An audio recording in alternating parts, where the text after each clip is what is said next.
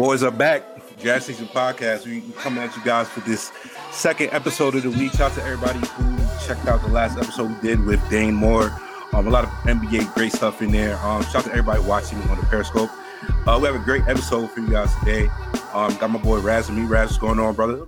What's going on, man? It's a beautiful Thursday night in New York City. And by beautiful, we're just saying it's not snowing.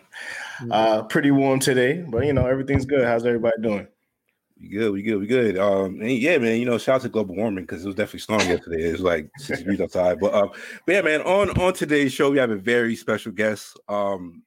Somebody who I enjoy, one of my favorite national media guys, somebody who I'm gonna call him a friend of the show, somebody who he came on my old show, shout out to St. John's, WSJU. He did one of my first interviews with a national media guy. It was kind of rough when I go back and listen to it because I talked over him the whole time. So I'm gonna do a better job at that today. But joining us on today's show is Robin Lundberg. Robin Lundberg is a TV and radio host. He is currently employed by Sports Illustrated. You can check out his daily videos. And you can also check out his radio show on Sirius XM on Mad Dog Radio. Also might have seen him on various ESPN platforms. And a bunch of other stuff. Robin, what's going on, my guy? What's good? I mean, you're talking about the weather. It's dark, man. That's what, if he pitch black at 5 p.m., just like, that's it. I'm trying to stay positive, man. That's the only way. You got me up past my bedtime. That seasonal depression is real. Seasonal depression kicking my ass. I'm trying to stay positive. Yeah. You're not allowed to leave the house, and it's dark all the time. But yeah, man. So Lundberg, thank you once again for hopping on the show. And we, like I said, a lot of stuff going on in the sports world. So we got a lot of ground to cover. So we can get straight into it. But like I said, shout out to the whole family. Shout out to the Blue Wire for this whole connection and everything.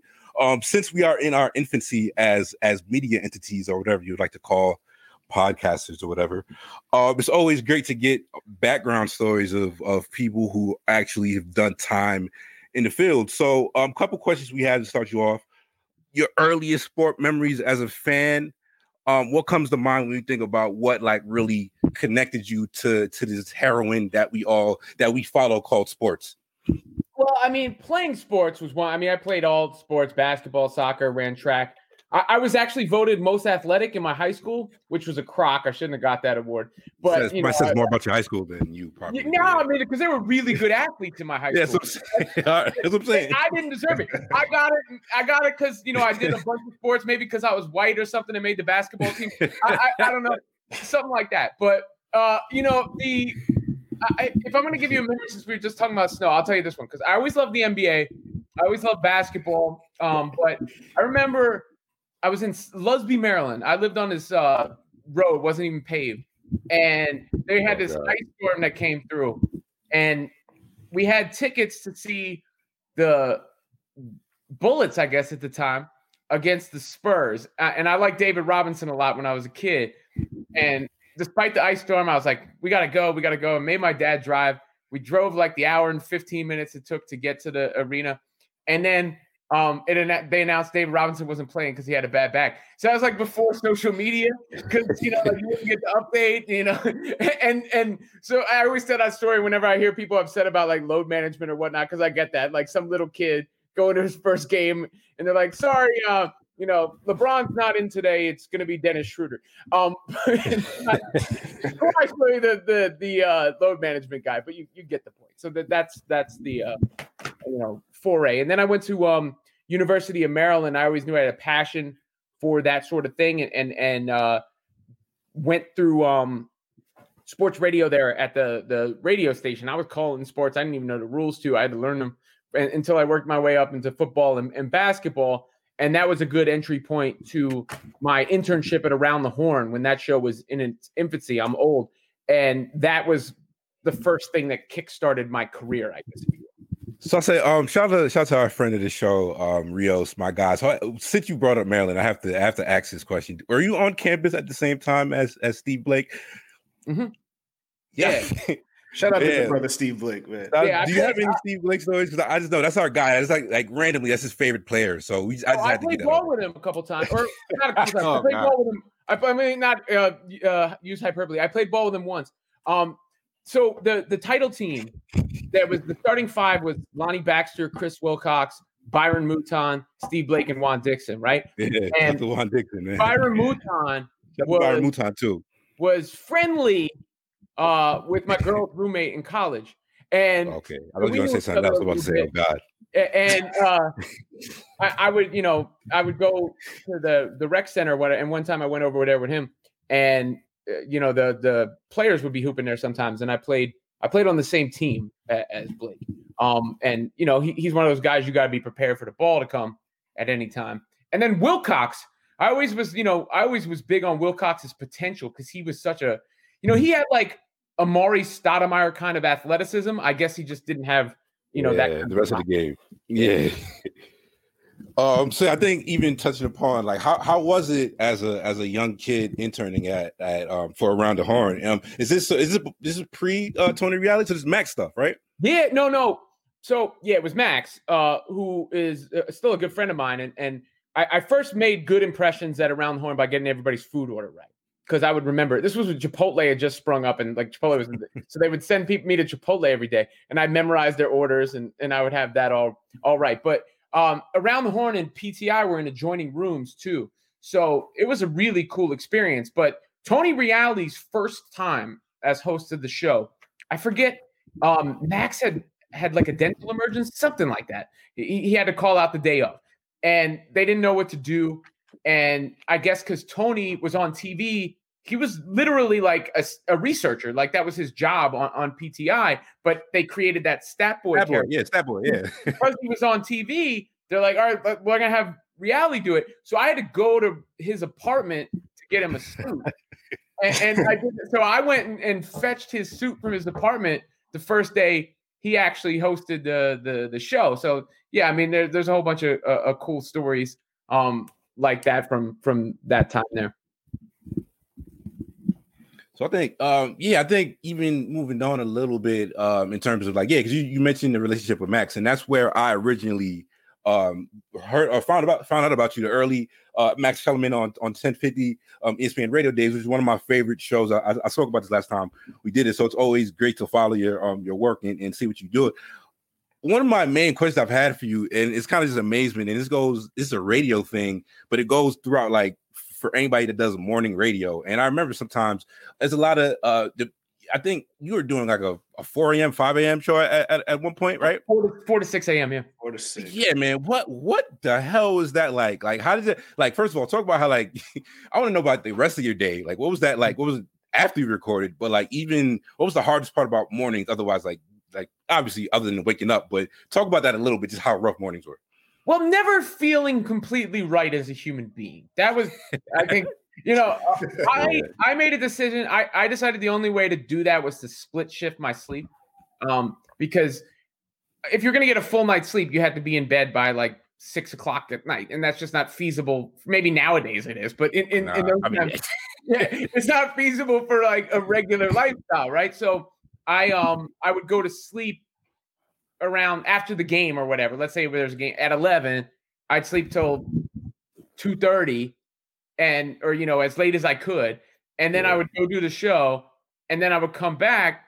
And to be honest, for a lot, my son Raj was born during the midst of that. So before that, I would just come back and go right to sleep. But after he was born, I would come back and take him to like Gymboree class in the morning.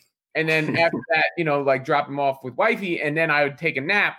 More like, sleep part 2 and sleep from, 10 to 1 or something like, or 9 to noon, something like that. And that was the way I did it. I'll tell you the one thing I looked at that time as the biggest positive, and it's crazy because time moves, because you mentioned Max's show. Like when we were doing Max's show, because I was the producer and the sidekick on the air or whatnot, I was easier to yell at than he was because he was the host. And we were trying stuff back then. Well, yeah, that's why I enjoyed it. I wouldn't say we were like Le Batard show exactly, but like in the vein of being different, right? And we got a lot of pushback for it. So I was always hearing about that, which made that some trials and tribulations. But when I got to the early morning shift, I looked at it and thought, all right, the benefit of this shift is I can have the first podcast out. And that was when podcasts were popping. And there was a point in time where on that station, my podcast numbers, only the afternoon drive show did better podcast numbers than mine did. But there was somebody in management. I'm not going to name any names, but he said, politics.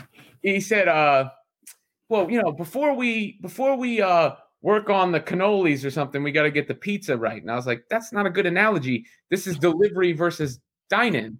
It's the same product, just how you consume it.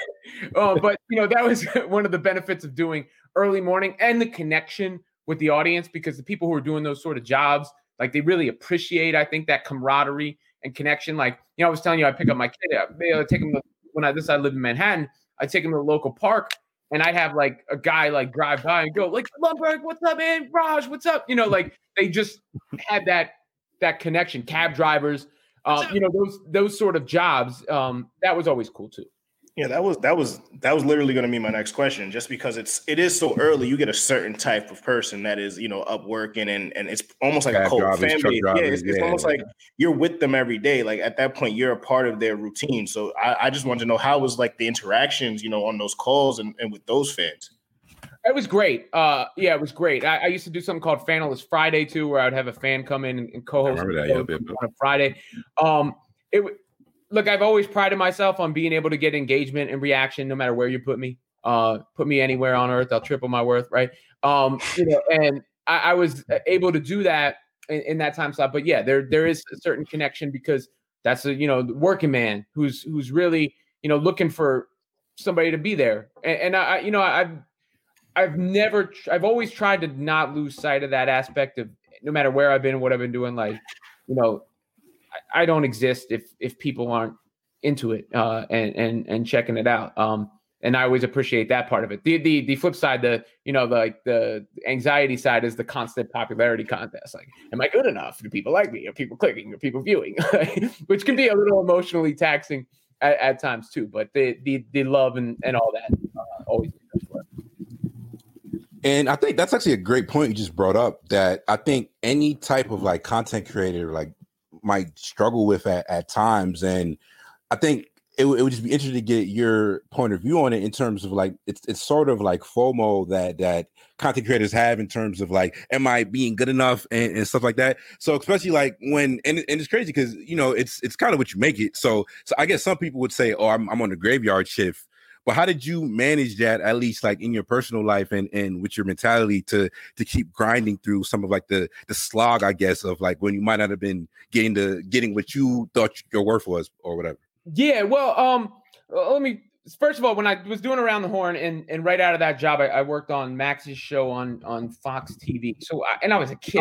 Was it IMAX? Yeah. I came up to New York. I didn't even graduate yet. I didn't take my finals yet, and I just came up here. And so I was like on the fast track. I thought there was no chance there would be any bumps in the road, but I had bumps in the road early. That show was, for a variety of circumstances, including tragic ones, didn't make it through a year. And then I just thought, I'll get to the next thing and be fine. And I wound up on unemployment. I wound up waiting tables and bartending before I got into the radio and got my foot in the door in the radio. But then even when I got my foot in the door in the radio, we were doing that stuff on Max's show. First, I was producing Stephen A's show, Max's show behind the scenes. And then when I got doing Max's show and got on air, there was that pushback. So I would get kicked off the air and then brought back on the air and then kicked off the air. So that was tough to take as well. And there was a point I got really frustrated. And there was a point I just thought it was over there too. And I went away to my wedding, I remember, and I didn't even really have a job. When I came back, they offered me the producer slot on the afternoon drive show. And I said, no, I'd only take an on-air slot. And that's when they carved out the middle of the night. It actually was 3 a.m. before it was anything else. And so once I got into that 5 a.m. slot, it was almost in a sense of promotion. And then, that show went national or whatnot. And so I thought I was growing, right? And I was growing that podcast audience, like I told you about. Sorry, my dog is trying to play fetch. And it was only after a certain point, then I felt like, all right, now is the time for you to do more with me. And that frustration came. And things just met an end, I guess, when they were supposed to. And within a couple days of my time at ESPN being over, Maggie Gray, shout out to Maggie. She contacted me and told me, that they were looking for a co-host for SI Now at the time. She was a listener of the show. So I went in there. First day I was overdressed, apparently. The next day I came in and I found my new uniform, which is this T-shirt with a blazer over it. The blazer right over here. Cozy vibes. Yeah, cozy vibes. Clark Kent the Superman. Like, this is my casual wear, and then I'll take this hat off, style my hair, and put the blazer on. But that second day I came in and I did a LeBron take, of course. This was before it was like in vogue to say LeBron was the best ever. I'm familiar with the brand. I know the vibes. Yeah, I did the whole spiel. In fact, the whole video started with a Jay-Z lyric to get into a LeBron take. So it was like the speech I was. So you were just on brand the whole way right there. Yeah. It was what was the lyric? Hope got flow, but he's no big in Pac, but he's close. How am I supposed to win when they got me fighting ghosts? And that video did like 10 million views. So I was like, oh, I got that job. So that was the start of my career over there. And I do some other stuff, the Saturday morning radio show on CBS Sports Radio and whatnot. But, this is a field I always tell people, it's not the one where you got to really want it if you want to be in it, because it's really rewarding to do it for a living, of course. But it's not like, the most stable or the one that isn't going to kick your ass sometimes. So I've had to learn to get up from the ass kickings. You can't you can't get hit like Nate Robinson and get up, but the normal shots you got to get up from. So go ahead, Raz. Go ahead. I was just saying, just leaving ESPN, obviously that being like the biggest sports conglomerate out there. What is your mindset at that point? Like before, obviously it was a short turnaround when Sports Illustrated called you, but it was one of those things where it's like you're leaving one of the top sports entity in the world, like, and this is your passion. This is what you want to do. So, like, in your mind, where are you at that point? Like, what do you think is next? Well, look, I had gotten myself to a good mental space about it. I was frustrated at the end. I had done Mike and Mike and some stuff, and I thought at one point I would break through it. And look, nobody's really at fault. There's a variety of reasons, including some that I'm at fault for, right? That made it a rough situation. And then, I'll just be completely blunt and honest, and anybody didn't know, my time ended there because of that mass layoffs that they did at Talent. But I think that turned out to be the best promotion possible for me, because it wasn't me. It wasn't like Robin Lundberg is from ESPN. It's like all these people. So like that day, there was a wave of attention around it.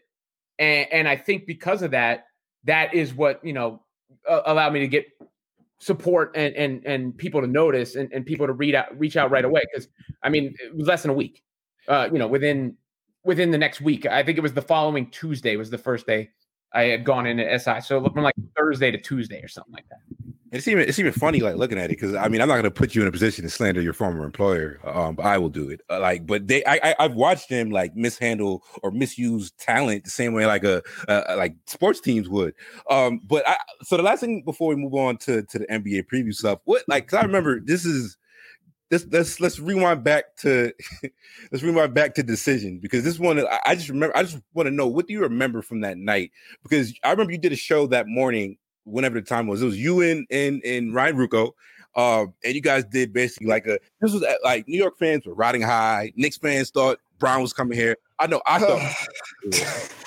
So like, what do you? And I just remember like after the Decision, I didn't sleep. I was just up the whole time, and it's just crazy to think about how far we've came in the decades since, basically. But what do you remember from that night and that just the whole time around that area? And I remember you were saying stuff that really wasn't like mainstream at the time for how you were reacting to LeBron's decision. And I think it'd be amazing to actually listen back to that show. One, even like in terms of like the venom, but what do you just remember from being on the air and the post aftermath decision and leading that into some LeBron legacy talk afterwards? But yeah. Well, people were emotional, right? I remember the buildup, though. The buildup was fun. I did a song where I chopped up Bloomberg. It said, like, "Come on, LeBron," and I chopped that up of the song. And so I was leading the charge to get LeBron to New York. In fact, I don't know if you remember on Max's show, because the Knicks were so bad, we did the New York Cavs of Cleveland bit, where we started rooting for the Cavs, and we had Mike Brown on. He was the coach. As coach of the New York Cavs of Cleveland. And I went in their locker room and I talked to Zerbiak, and Ben Wallace like cursed me out. Because I was like talking to New York Cavs of Cleveland players. So I was leading it, and then Ryan and myself were together at that time, and we did a show that I thought had a chance to be bigger, but circumstances intervened there. But should have been. The emotion was raw because people were hurt, and people didn't expect him to say Miami, and I didn't expect him to say Miami. But what I think in retrospect, the decision is such a cultural touchstone moment because it is the sample. It is a prime example of like the 24/7 news cycle and social media becoming something. Prior to that, I don't think social media was a big thing. When did Twitter launch? Like 2008, the decision was 2010. You didn't have all these radio shows, all these TV shows all the time, podcasts all the time. So when LeBron did that, it became a cottage industry to talk about LeBron every day. And in fact, I don't even think it was the decision that upset people the most. I think it was the not one, not two, not three, not four thing at the pep rally. And that was a pep rally that I believe was intended for just the Miami Heat fans. Like they thought it was like when a pro wrestler's like, hey, Cleveland, like they were doing that for Miami, right?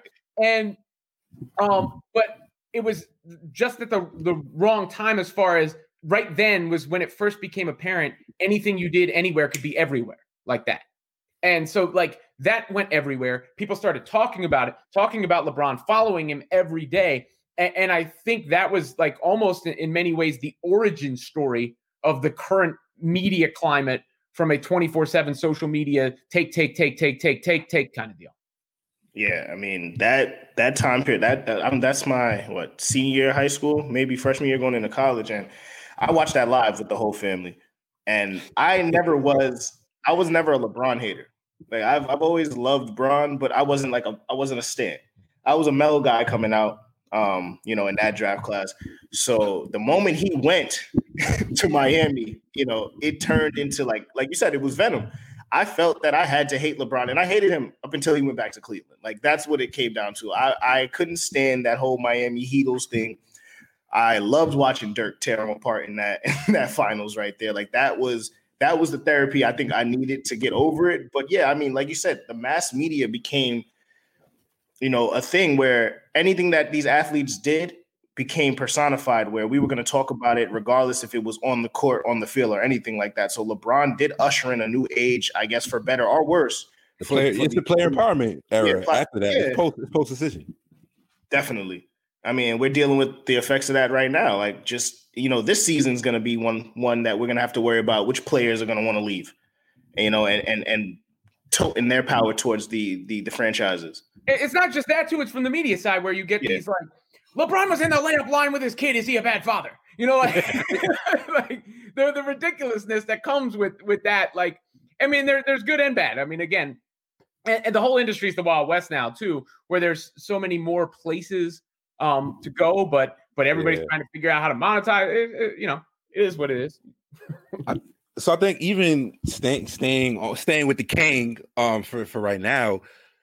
Where are we at right now with it? Because like I said, and you guys were early on it to where I thought LeBron, like I could ask you, when do you think LeBron became the best player in the league? Some people thought it happened after the first ring, but I thought he had already consistent, like he just didn't get the validation of being the best player in the world by the time he got the ring. But what's left for LeBron? What do you think and is it just chasing Jordan at this point? Like what else? Because honestly, he could retire today and he's a GOAT in my eyes. Yeah. But like in terms of like you said, chasing Ghost, is it just he has to get 6? Or like where are we at with this LeBron GOAT conversation in your eyes? Well, look, I said LeBron's the best player I've ever seen, the GOAT, whatever you want to call it, years ago. I think, just the pure impact on a team. He's a one-man dynasty. You put him on a team, you go from the finals to the lottery by his mere presence. And we've seen that over and over again. I think you could argue he was the best player, as early as maybe 2006, 2007. Yeah, that's probably about the earliest you could argue it, but at least this entire decade, right? As far as where he is, I think what this title in LA did, and this is me like being objective, taking my personal opinion out of it, macro 30,000 foot view. I think what it did was make it official that it's 1A and 1B. LeBron and Jordan and LeBron, however you want to put it. People are going to argue it forever. And I love the people who say, it's not an argument. Then why do you keep having it, right? Like, it's the greatest on the Sports Talk Greatest Hits album. It is the banger. It is when allow me to reintroduce myself. It comes on and everybody's rocking. So I think that was solidified. As far as what's left for LeBron to accomplish, I don't think anything except for just, continuing to put icing on that cake. I mean, if he could do another, imagine if he is able to pull off some sort of mini dynasty in LA. Like a three-peat. Yeah, that's something. When he went to the Lakers, didn't you think like, oh, if he could get one, if he could get one, and that seemed like a tall task. So who the hell? He could break Abdul-Jabbar's record. He could play with his kid. He could win a couple more titles. But I mean, the dude is just adding accomplishment after accomplishment to the point where any sort of besmirchment of his resume or legacy is just asinine. It's just crazy. So I think we could talk about it on each side, in the West and the East. Who do you think is the biggest threat for the Lakers this season? Brooklyn. I mean, if you're not, I don't know if Brooklyn's definitely going to be there. There's a lot of unanswered questions. But if you're telling me like which team, if they get to their highest plane of existence, I think it's probably them. When you come with the shot creation that they have and the depth that they have in the West, I don't dismiss the Clippers. 3-1, but that's still a good team. They still got Kawhi Leonard. They still got Paul George. Like Paul George's jokes, like the direct deposit's going to hit like the side of the backboard, right? Yeah. But you got to remember Paul George is a bad player. I mean, he's a good player. I guess I shouldn't phrase it that way. A very good player. Everybody would sign him under that contract, right? Like he's an excellent player. The Nuggets, they proved themselves pretty well. The Milwaukee's very good. We got to see what happens with James Harden. But if you're just telling me who has the most talent, elite level, top level talent, when it comes down to it, I do think it's the Nets. So I think I'll ask you this, Raz. What do you think is, and we can talk about the Nets because it's a pretty interesting conversation, and I kind of do want to. We got to get into the Knicks, obviously, and that'll be the next pivot after this. We're gonna have to. We got to do something about these Knickerbockers, man. Because actually, let's go here now since we're here. I think I want to talk about your relationship with Knicks fans because something I've noticed over the past couple of years with Knicks fans is, and I think Knicks fans are some of the best fans in the world. So I kind of do see where they're coming from. And there's a segment of Knicks fans who are just tired of being the butt of the jokes. And honestly, it's the franchise that's the joke. It's not the fans. The fans are some of the best in the business. And it's the reason why MSG is packed out to this day. And the only reason why it's not going to be packed out is COVID. But so what's your pulse on the Knicks fan base right now in terms of just the psyche of them and what we can talk about the organization at large and what needs to happen. But what are your views on the Knicks fan the Knicks fan base at large? I mean, you could say their loyalty is admirable, or you could say it's dumb. I mean, like one of the two, right? I tried. Let me put it this way. All right, basketball, NBA was always my number one, always my heart. And I think New York, in its heart of hearts, wants to be a basketball town. I really do believe that. So I was doing radio and in New York, and there wasn't as many basketball people doing it. So I was pushing that, and I was even rationalizing like Eddie Curry and Eddie Curry scored 20, and I say like all that stuff. I was trying, maybe I'll get a Amari Stoudemire jersey, and just going through all this stuff and trying, and it just like they keep slapping you in the face. So eventually, I got to a point where I'm just like, I can't do that, and I can't, So I put on the black and white like NWO colors or something. But as far as the Knicks fan base goes, I mean, yeah, it's incredible. It's incredible that they keep coming back. I mean, they keep paying for that slap in the face that I was saying. There's a sector of the Knicks fans that I used to call the Knicks fan police. I even had Carmelo record an intro for me about that. Yeah, that's a real thing. It's a real thing. Yeah. I've noticed it towards just like that's where it's like because the Knicks are an easy punchline. You could always and some national media guys just hit the Knicks punchline, and it always hits. I get it, but like there's a certain point I was just like, you know what? They're a battered fan base. I don't want to keep doing this to them. It's just low hanging fruit at a certain point. Well, now, yeah, especially. But I mean, this group would come out and defend them every single time. Almost had Stockholm syndrome where they identified with their captor, right? And the thing with the Knicks is very real. It's not like a made up thing. It's an there's like a black cloud vibe of paranoia around them. I used to do pregame and postgame for the Knicks. I did play-by-play of a Knicks game on the radio. And then when you just see like the decisions that are just like insulting, almost like the whatever you think about him or whatever his career became, you're not going to bring Jeremy Lin back after Linsanity. Like Kristaps Porzingis, you finally draft a guy. Like that was the Porzingis one is where so many people lost me because it just did not make sense when it happened, and especially how they handled it. And we have hindsight now towards like, it was probably a bad idea the way they handled that. But at the time, it was people trying to rationalize it. And even I was just like, if Porzingis hits and him and Luka actually like those picks aren't as valuable as people thought they were when they made that trade.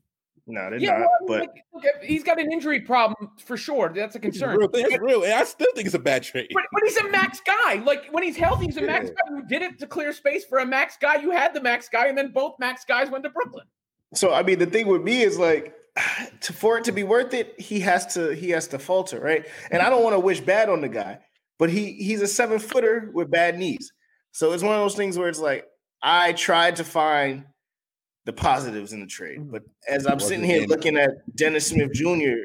every single day, I can't find any positives. Like, and those picks, like Luka's going to be good enough to get them 40 games a year. If he has any help, Sean, you talking? The Zoom mic is muted or something. I mean, Mike. I did mute myself. Even Tim Hardaway Jr. found a second life today. Tim Hardaway Jr. Tim Hardaway Jr. was the second best player in the trade.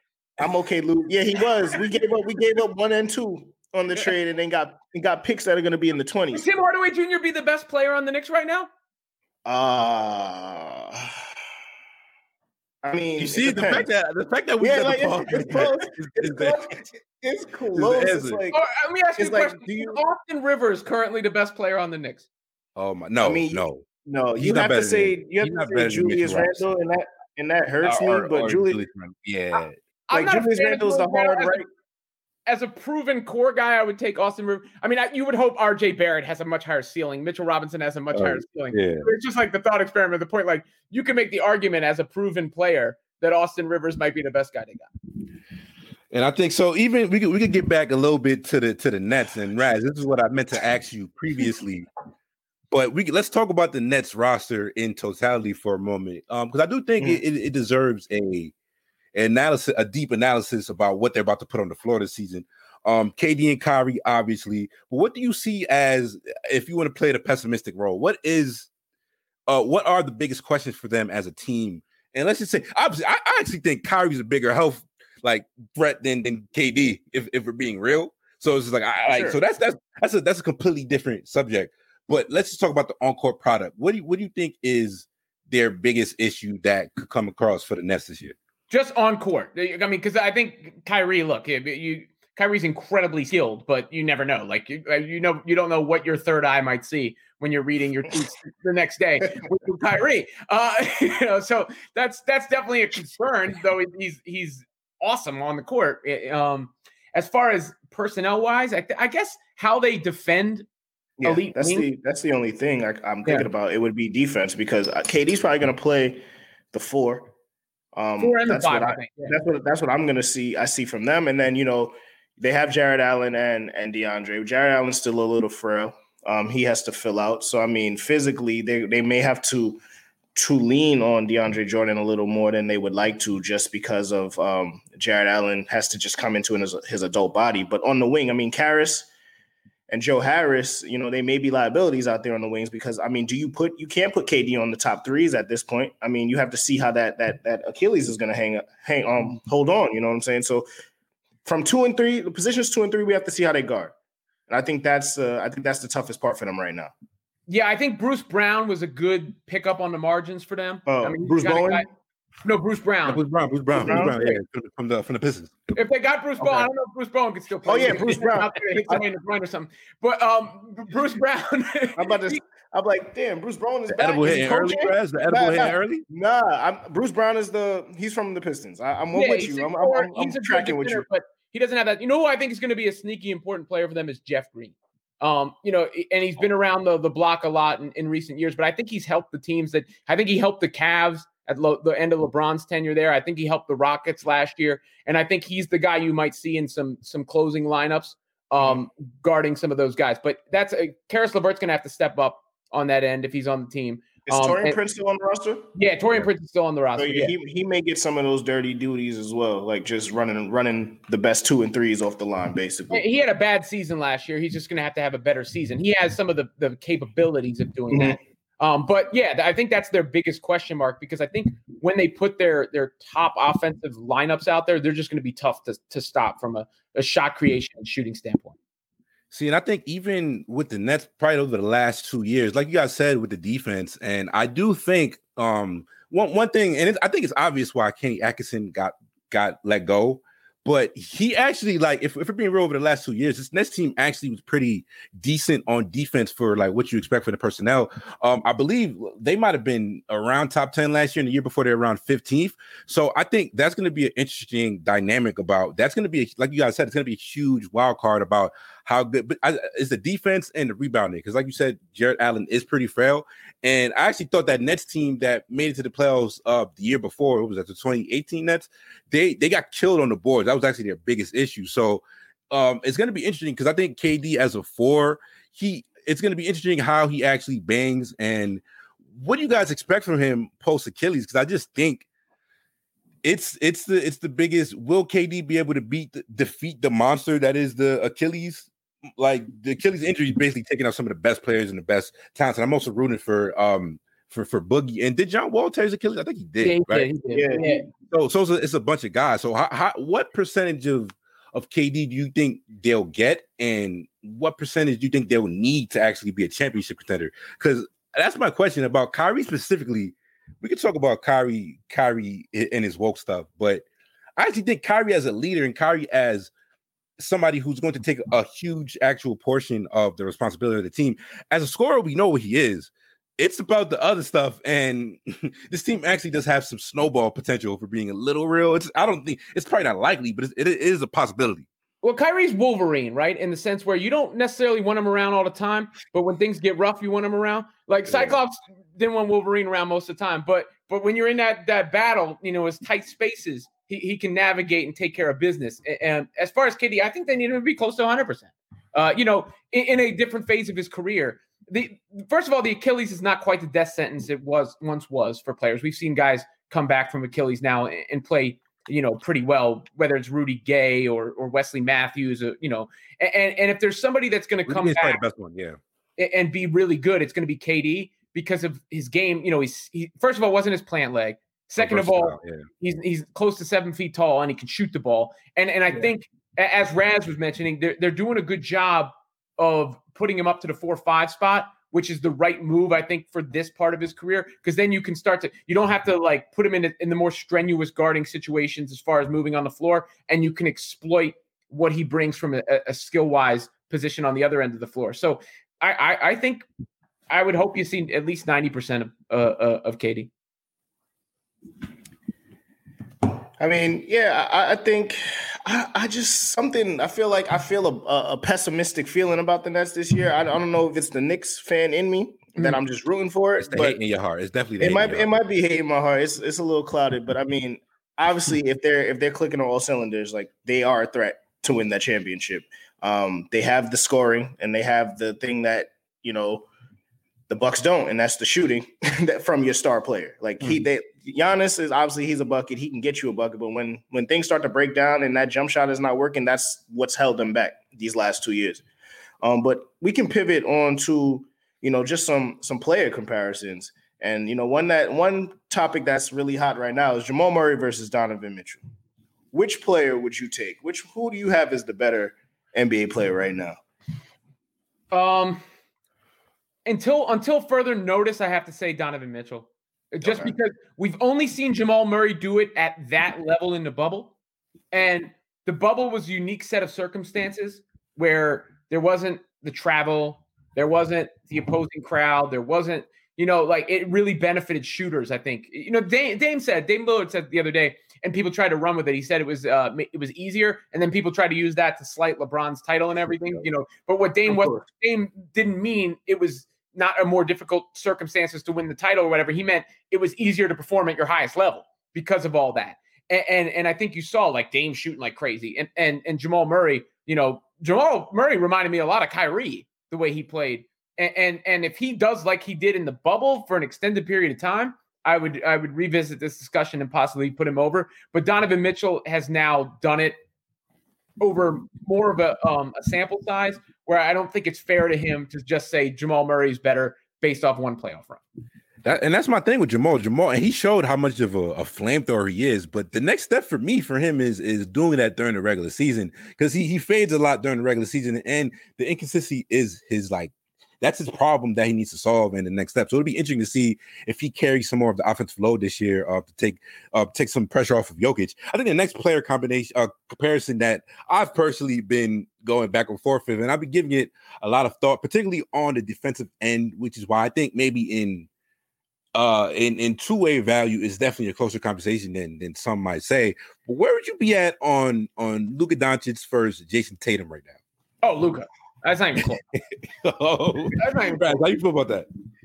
I mean, I'm not gonna say it's not close, but I'm leaning Luka. I'm leaning Luka just from what he does on a rebounding and a facilitation, standpoint.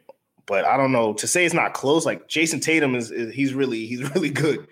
That's not a question. He's really good.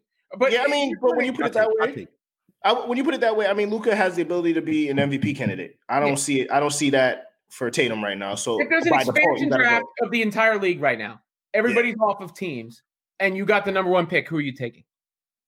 It's probably Luka. Yeah. Luka, he might be the next face of the NBA. So I'm not slighting Tatum by saying it's not close. I just think Luka's, Tatum is like perennial all-star, and Luka is MVP. Mm-hmm. I think the thing with Tatum that I will say was the most impressive part about his playoff run, at least.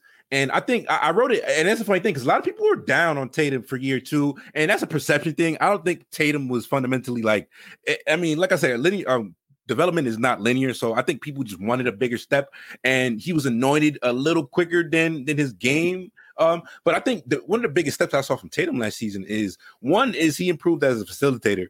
He was making a lot better reads, particularly in that Miami series. I was pretty impressed in him taking that next step as a passer, which is why that's the scoring it's closer, but the Luka being one of a top 5 passer in the league, probably even top 2 or 3, honestly. That is one of the biggest advantages he has. And even with Tatum too, he really did clean up his shot chart, a little less mid-range shots, more 3-pointers, and he's a killer 3-point shooter, and he's probably a better shooter between Luka and Tatum at this point. So I think he would have to take another step as a passer and really involve that the rest of his teammates, because I think even Boston, if we talk about them as a team, what do you think Boston needs to do to really take that next step? Because I think Danny Ainge is on the clock now. So Tatum just signed that extension. So like I said, the clock is on now. Once you sign that second extension, that's when the clock is on.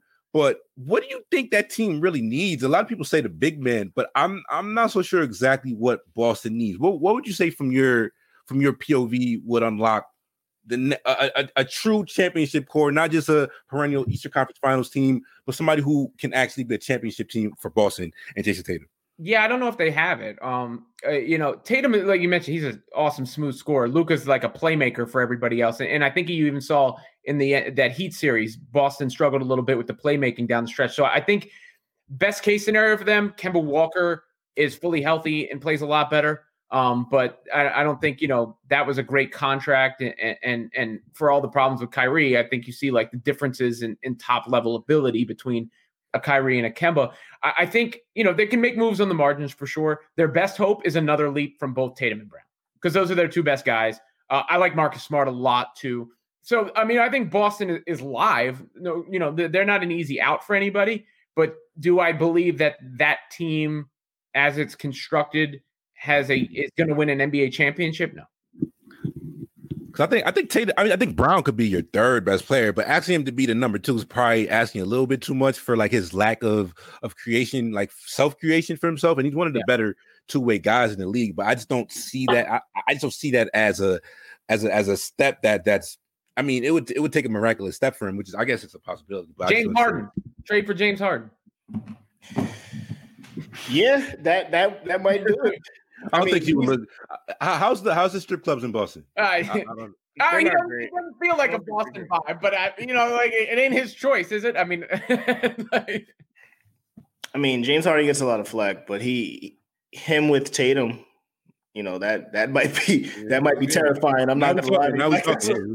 That's quite terrifying. I mean, and for all. I mean, where does James Harden go? Like, what is the situation for him? Like, we could pivot straight into that. Like, the Nets aren't going to trade for him. So, where is that the Knicks fan in you also? No, I mean, it might be. But the Rockets said they wanted Kyrie or KD in the trade. I think the package is pretty mid from what the Nets could offer. So, I do think it's a fair question. Like the Rockets would have to take a lackluster package for Harden if they send him to the Nets. Well, I think Houston loses a little leverage as time goes by, and the situation gets uglier. I don't know where, first of all, to what you were saying before, James Harden, for all of any of his conduct or criticisms about his play, that is a bad dude, and people are disrespecting him a little bit. Like there aren't, he's arguably a top 5 player in the entire league, and when it comes down to it, like Giannis or Harden, who would you rather have going into the playoff series? I think that's a legitimate question. I would love those. That's a great question. Those two guys, I think, would be such a perfect fit together because Harden could do the shot creation and Giannis could do everything else. As far as I think Philadelphia has the best individual piece to offer, and if I were them, I would trade Embiid for Harden. I have questions about Embiid's health, and a traditional big is your best player, but if you're Houston, are you going to get a better piece than that? I don't think so. You could almost do that trade straight up. And then I move Ben Simmons to like the 4-5 position, have him as the screener. He can play the Draymond role, catch and distribute off the, alternate ball handling duties with Harden at times. But I think the Sixers have the best individual piece, whether it's Simmons or Embiid. And if I were Daryl Morey, I would trade Embiid for James Harden.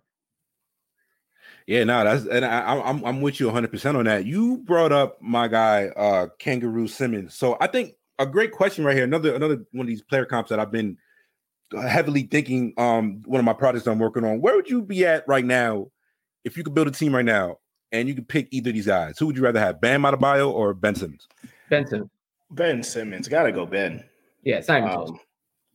I feel. I mean, for everything that we shit on Ben for, obviously his non-shooting, he's still the better player without that. So on the off chance that he does get a jump shot, what are we looking at here? Like the potential with Ben Simmons, I mean, no flack to Bam. Bam is great, but he's not Ben Simmons. I think Bam has never leap at him, honestly. Bam makes every team better. I mean, he's incredibly versatile, but Ben Simmons his ceiling is significantly higher.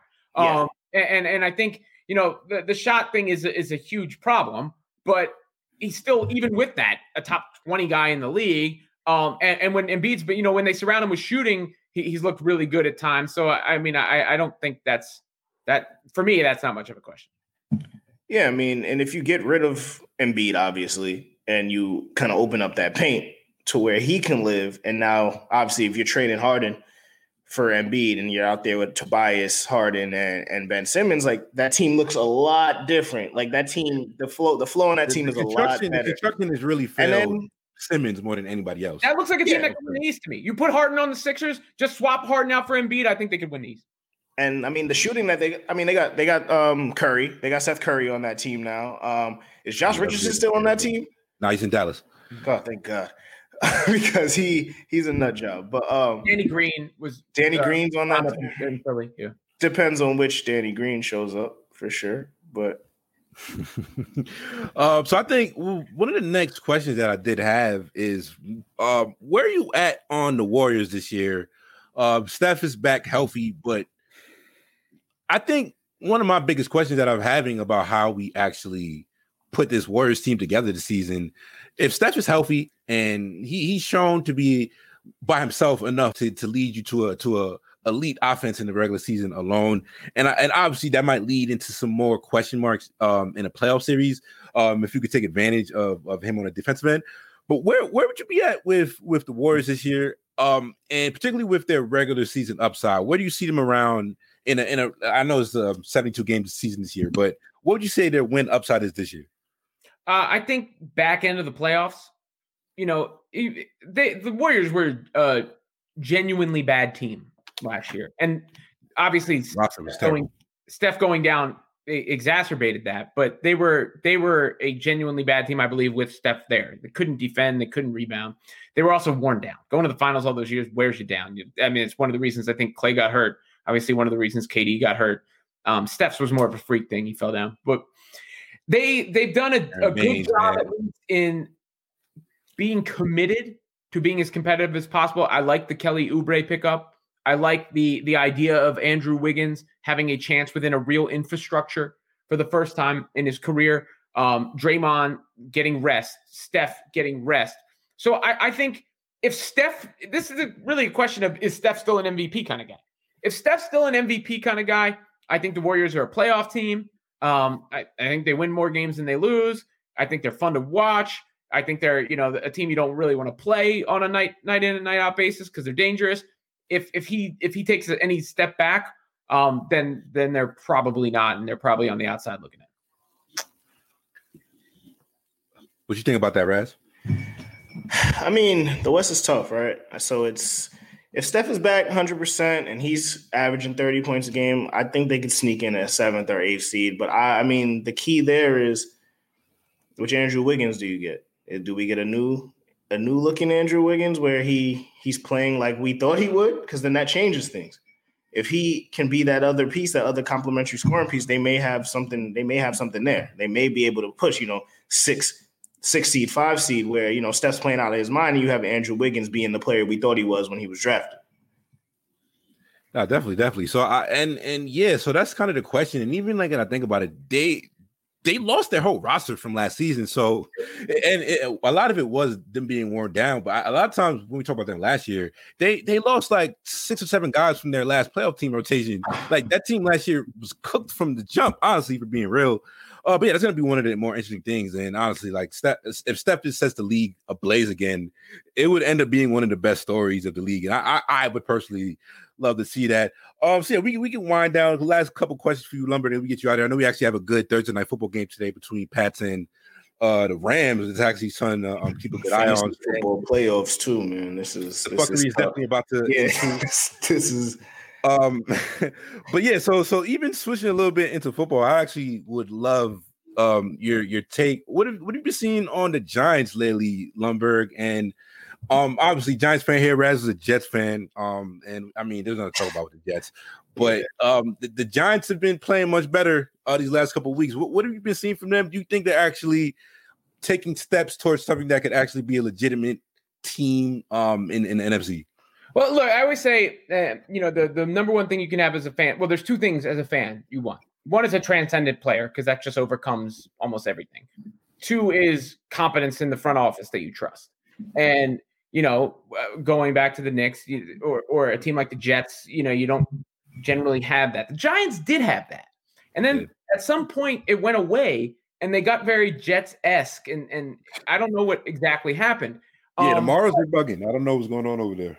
But it does feel like for the first time in a minute, they're headed in the right direction. They've got some young talent on the team. Leonard Williams has been a beast. They're playing at a higher level. They've been competitive. You might have the answer at coach, which is an important thing. So I wouldn't, oversell it or go too hysterical, but at least it feels like that needle is pointing up again.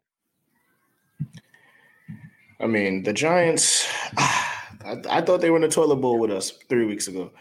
So I'm like, man, we can have 2 new quarterbacks in New York. Things are looking up. But I mean, I like the way Joe Judge has his team playing. Defense is flying around. And that's how I feel about special teams coaches that turn into head coaches anyway. I feel like they're just very organized and they're on top of everything. So I think that was just a great hire. Now, if Danny Dimes can hold on to the ball, like this team may be able, to give somebody a good game in the wild card, the wild card round. They'll be hosting. Yeah, they're sitting at 5-7 right now, and even like there's a couple games that they could have went back and forth, and they could have they were incompetitive. So even as a 5-7 team, they've been pretty much in most of their games this season. So yeah, it's definitely gonna be tough schedule down the road. All right, so let's take back to the example you brought. Expansion draft in the NFL, you could pick any of these young quarterbacks. rank them, where would you have them? Who's your most confidence in you have? We could go Joe Burrow, Justin Herbert, Josh Allen, Kyler Murray, Lamar Jackson. How would you rank those 5? Well, Burrow's got to be last. Okay, I mean, yeah. No. Respect enough. Respect. His knee's broken. Justin Herbert has done it for the shortest period of time, so he'd be next to last for me. You got to prove it a little bit longer. The other 3, it's tough. I don't want to disrespect Lamar Jackson's MVP season, but I do think, Lamar's gotten so much better as a passer, but he still does struggle in obvious passing situations. I mean, he's not great at throwing to the hashes. That's usually where it's when he's trying to throw on the upside of the field when he usually airmails them. But yeah. And Kyler Murray is electric. He's just not as big. I could see me switching those top 3 around, and ask me on a different day. Today, off most recent performance, I think I'd go Josh Allen. Josh Allen, okay. I probably go Justin Herbert if we're being true. He throw one of the and I understand that's definitely, it's a lot of football is such a short sample size game to where it's hard not to let what you saw last with the receive lines and stuff. But real talk, Justin Herbert throws one of the best deep balls in the league. Like it's one of the most beautiful balls that any quarterback throws. Like it's up there with like Russ and Mahomes, which is like aesthetic wise. Yeah, I mean, the way he has, been playing, obviously, it's a little bit of indictment on the coach that he's starting by accident because they punctured Tyrod's lung. But Herbert's really been letting it fly. I can see the argument for Josh Allen too, though. I wasn't as high on Josh Allen coming out the draft just because I didn't think he was accurate. In that first year, he kind of proved that point, right? But they got a good offensive coordinator in there, and they're playing to his strengths, and he looks really good with those weapons. So Josh Allen is definitely, if he's not number 1, he's my close number 2. Lamar, I don't want to sound like Bill Polian, but like you said, he's airmailing, he's airmailing them right now, and so I would have Lamar number 3, Kyler 4, and obviously Joe Burrow number 5. You love you a nice white quarterback, right? I see the vibe. I'm not mad at it for the brand. It's not great for the brand to turn that. Shams tweet. I don't know if you just saw, but Kyrie got fined $25,000 by the NBA for violating the media access rules. Which actually, Dame was on the podcast. He said that would happen. You can't just not talk to the media. Yeah, that's synergy right there. That's bringing it full circle. Because I mean, one of the questions we did have: how do you feel about the Kyrie media strike? But I mean, here we are. He's 25,000 lighter. So. That's nothing for Kyrie. I don't want to be misinterpreted. I'll release a statement later so it can speak. Yeah. So I think we could end on this, and like I said, great conversation, Lumbergh. Appreciate you so much for taking some time out of your day to hop on the Draft Season podcast, man. Dream Cypher, and Hove is obviously in it. I'm not gonna let you say Hove. Hove is the special guest MC referee. He's gonna spit a 16. He's obviously in this. But if you could have 5 rappers in a dream cypher, who would you have in a dream? All time, dead or alive, all time cypher, 5 rappers. And no Jay-Z. Hove is in it. He's already in it. Hove's already in it. Yeah, Hove's already in it. Method Man. Okay. Ooh. Black Thought. Eminem. And that's fine. Let me argue that Eminem choice, but. Black Thought might win it, honestly. Like Eminem at his peak, though. I mean, come on. Who's my 5th in a cipher? Whew, this is tough. I mean, currently, you got to have Kendrick, Cole, Rhapsody. Those are some of my, but I don't like them in the cipher vibe so much. Black Thought eat him alive. Yeah, Black Thought's different. Yeah, he's different. Nas doesn't have that energy. Rakim, I always feel like Rakim is like the godfather of modern day flow. Like Run DMC is great, but it was like sort of 1, 2, buckle my shoe, and then Rakim came in with the, the little bit else. Snoop. Snoop, okay, Snoop with the flavor. So give me Hove, Snoop, Method Man, Black Thought, Eminem. Right, you got a list? You got a list over the top? I mean, Method Man. That I overlooked Method Man. I'm watching the Power. I'm watching the Power reboot. So shout out to Method Man because I've been enjoying his acting in that. But yeah, go ahead, Raz. That's Hove is in it for sure. I have to throw Method in there now. I would still throw Nas. I think he has the wit. I don't know if he has the energy like you said, but he does have the wit for it. Now 3 and 4 and 5. Because I'm Xing the Eminem out of there. I can't do it. I can't do it. I mean, I might have to get back to you on that because I'm sitting here thinking. I would love to see like Lupe in a God Lupe MC. Is good. Lupe is good. In a God MC like cypher like that, Lupe could definitely hold his own. A couple of the Locks cats could definitely like. I would love to see a Jada or Styles in a situation like that. Maybe a Banks. I might throw Banks in there just to. Lloyd Banks, we'll rep the hood. We'll throw Lloyd Banks in there. This is definitely a G-Unit family approved show. Shout out to you. That's a special guest for you guys later. I'm not even we'll get into that later. But yeah, that'll wrap us up for today. Draft Season Podcast.